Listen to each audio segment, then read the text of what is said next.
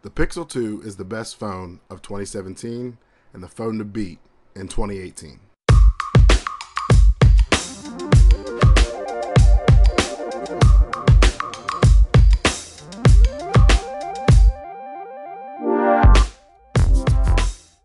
What's up, everybody? I'm James Thomas of Simple Tech News, and this is my long-term review of the Google Home Mini, the Pixel 2, and the Pixel 2 XL.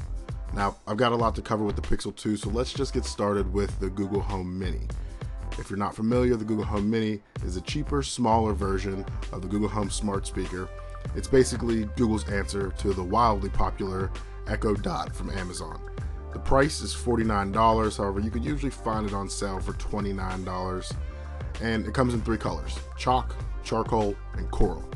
It's about 4 inches in diameter, just over 1.5 inches tall, about the size of a donut, and the controls on the Home Mini are simple. Even though there's no visible buttons, you can tap on the top to pause, tap on the left or right side to adjust the volume. There's a mute switch around back, and there's 4 indicator lights underneath the fabric top, which are visible only when lit up. Now, there are a lot of great things to love about the Google Home Mini. It's a great speaker for the size. It's very loud. I'd say the audio quality, it's really good. It's more of a flat sound, not a bunch of bass, but good quality. The Google Assistant provides accurate results. The natural language processing is much better than what you'll find on Alexa or some other smart speakers. And there's great integration with Google products, as you would expect, like the Chromecast. There's a clean design that I think fits well in just about any home decor. It feels more like a part of the home rather than a piece of tech in the home. And best of all, it supports multi-room audio. Now, before we go and talk more about pros, let's get into some cons, with one major one being the microphones. In my opinion, there aren't enough. When the volume's up, I'd say probably around 60% or higher, the microphones have a hard time picking up our voices. It seems to be getting a lot better with time, but at first, you'll literally be yelling when the volume is at 100%. And that's the major con that you'll get with the Google Home Mini. But let's not beat around the bush here. It's still a fantastic device. It's a fantastic small smart speaker from the team at Google. But they just need to add some microphones, I think, in the second gen to better the experience overall at higher volumes. And again, the best feature is multi-room audio. It works flawlessly. We haven't had any hiccups. We've got one upstairs, one down, and it's a great way to get a cheap yet smart, expandable, good quality whole house audio solution. But let's get to the real reason why you're here, and that's the phones. Now, I've owned the Google Pixel 2 now really since the release date. However, the Pixel 2 and the Pixel 2 XL, the experience and the internals are the same for both sizes except the screen size and battery. So my opinions here, they are valid for both versions. I ordered the Pixel 2 as soon as pre-orders began, right after the keynote announcing the device on October 4th, and it became my daily driver right away. After 2-3 months of using the Pixel 2 every day, I can unequivocally say that the Pixel 2 is the best phone I've ever used. It's the best Android phone available today. It's got the best camera on any phone, and it definitely was the best phone of 2017. If you're not familiar with the Pixel 2, let's talk specs. For the operating system, it's running the latest version of Android Oreo.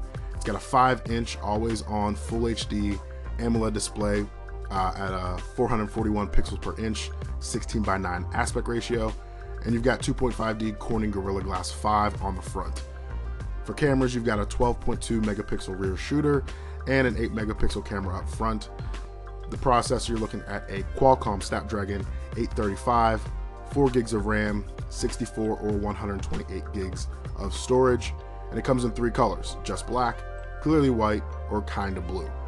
You got 2 front-firing speakers on the front, a 2700 milliamp hour battery for the Pixel 2, Bluetooth 5.0, active edge sensors in the bottom, USB-C 3.1 Gen 1 port, no headphone jack, unfortunately, but you do get water and dust resistance, and an aluminum unibody with glass accents that I personally love the design. It's very utilitarian. It doesn't try to be flashy.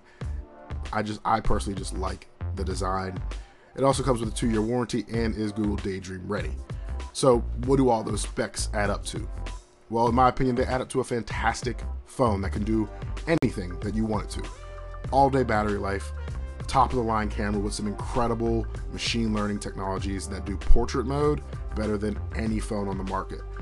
If you're not familiar with portrait mode, it's that mode where you kind of get that blurry background. It's kind of like an artificial bokeh. It looks great. And like I said, it does it better than any phone. Samsung, iPhone can't compete. And being that it comes straight from Google, you're getting the purest Android experience that just has a fit and finish that rivals, if not best, the older, more mature iOS from Apple. Nothing in this world's perfect. There are some sore points, but let's just keep going with the pros. Those front-facing speakers, they're fantastic. They get nice and loud and simply are just better than any phone that doesn't have front-facing speakers. And that's just because of the orientation. Side-mounted options, rear-mounted options, they will never compare. It's really difficult to muffle the sound regardless of your grip. Portrait mode, landscape mode, they're fantastic. The camera, like I said, is the best camera I've ever used on a smartphone. Stabilization's fantastic. You're gonna get buttery smooth video. Color reproduction's great. It's not too saturated like some of the offerings from Samsung, but it's still vibrant. It's still true to life. Really great color detail there. And detail's great even in low light. I've gotten some great night photography shots. There hasn't been a single time that I've used this camera and it didn't deliver the shot I was looking for. This is definitely an upgrade for your Instagram game. Fast and smooth user experience with stock Android Oreo is the only way to go, in my opinion, if you're going to go Team Android. And there have been a lot of tiny refinements that just make Android feel mature, feel polished. They've got some updated animations, the always on display, the cleaner notification shade, the settings menus have been tweaked. It's a more mature Android. The Active Edge feature lets you squeeze the sides of the phone to activate Google Assistant, and it's really become one of my favorite features about the phone. I find myself using the Google Assistant way more than I have on past Android phones. It just makes using the phone much more enjoyable. This feels like a Google phone, not an Android phone, and I think that's the point here. I think that's the message the marketing team is trying to push, that you're getting an experience that you can't get with any other phone, including Android phones. But other small things like instant tethering, just the overall feel in the hand is great. The fingerprint sensor, lightning fast, and I've gotten great battery life, and it comes with that quick charge, which if you don't have a phone with quick charge, you'll never want to go back. For the music lovers, the Now Playing feature, which listens to music that's playing around you and displays that info on the always on display, has become a game changer. It's one of my favorite features. Being able to quickly figure out, with no effort, the names of songs and artists that are playing when I'm in the car or out somewhere else, or just listening to music on the Google Home Mini, it's priceless. And when you pair that with an app called If This Then That, you can track all those songs with dates and timestamps in a simple Google spreadsheet, all without typing a single word. And I did see a new app pushed to the Google Play Store. Actually, I found that today, which does this as well. So you can have an app that will just record all of that information so you can go back and quickly look through, add it to a Spotify playlist. It's a fantastic feature, especially if you're a music lover. All in all, there are just a lot of tweaks that make Android feel so much better. Small things like moving the Google search bar to the bottom just changes how you use the phone. I find myself searching my phone for apps or files or just the web much more, which I'm sure was Google's intention. But that small change to Android has improved the user experience, and I think that goes a long way because, well, the user experience on Apple is what's always touted. It's simple, it just works. This is the first Android phone that I've used that's just simple and works. But that's enough of the positives. Let's talk negatives, some cons. The fingerprint sensor can be too sensitive at times.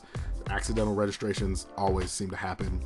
The palm recognition isn't as good as it is on an iPhone. I do sometimes find myself, depending on the grip, tapping an icon or moving a page when I don't want to. And this could be my unit, but the power and volume rockers are too shallow. I've used the Pixel 2 XL, and they're much more raised, so I think I just got a bad unit here, but I wish it was, I wish it stood out from the body a little more. It's really hard to find it when you're not looking at the phone, and I hate that there's no longer a texture on the power button. That's what I loved about the original Pixel, so hopefully with the Pixel 3 that comes back. As for the Pixel 2, the top and bottom bezels, they're too large for a phone in 2018. I mean, I prefer the bezels when I'm using it in landscape, watching a video, but they could be reduced at least by a third without compromising that usability and while still keeping those front-firing speakers. There's no wireless charging because of that aluminum unibody, and there's no headphone jack. It's not coming back. It's not going to come back in 2018, but I just hate that there's no headphone jack in phones now, and there's no headphones that come in the box, so you will have to use a dongle or Bluetooth headphones, so keep that in mind, but no headphone jack. All these cons do add up to disappointment for me. I have high standards for Google because I know they can create the best product in any category if they choose. But it's these little things that I think would convince the rest of the world that Google is just as good, if not better, than the Apples and the Samsungs of the world. Besides those cons, there are other improvements. There are other improvements that can be made. What should be done for the Pixel 3? Well, personally, I'd love to see some innovation with the design that allows for wireless charging, but offers the durability of metal. Wireless charging in phones, they all have glass backs. Obviously, it makes sense, but it just makes that phone so much more fragile. I'd like to see smaller bezels, but again, not at the expense of the front-firing speakers. A more seamless Bluetooth/wireless headphone solution or connection pairing option would be great, and some other color options other than black and white. I would just like my phone to stand out a bit. Also, better integration with Chromebooks. I am a Chromebook user. I love my Chromebook, but I would love to see some sort of connection, kind of like Apple has with iMessage and things, where I can get messages, notifications right there seamlessly on my Chromebook. There's some other third-party solutions you can use, but I'd like to see that built in to Android, built into Chrome OS. And this is a small one, but it's the last one here. More first-party case options. Apple is the king of cases and accessories for the products.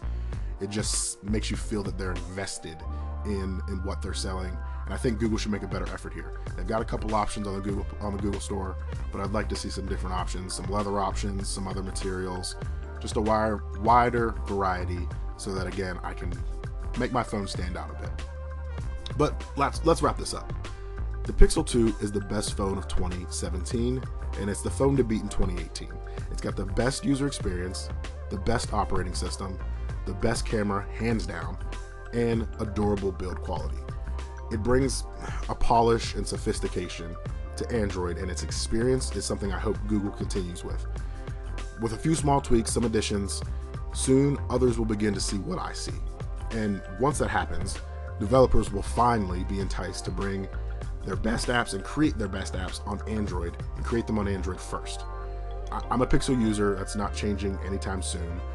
And Apple, they've got a great phone. The iPhone 10 is fantastic, but this is better.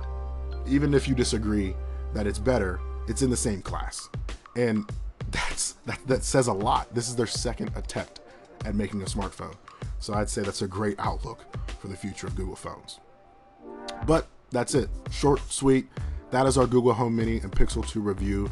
Make sure to follow us on Twitter at SimpleTechNews and let us know, what are your thoughts and what are your experiences with the Google Home Mini or the Pixel 2, Pixel 2 XL? Is there a better phone than the latest offerings from Google? Tweet at us. Let us know using the hashtag SimpleTechNews. Thank you all for listening and supporting the podcast. Once again, I'm James Thomas. We are Simple Tech News. Take care.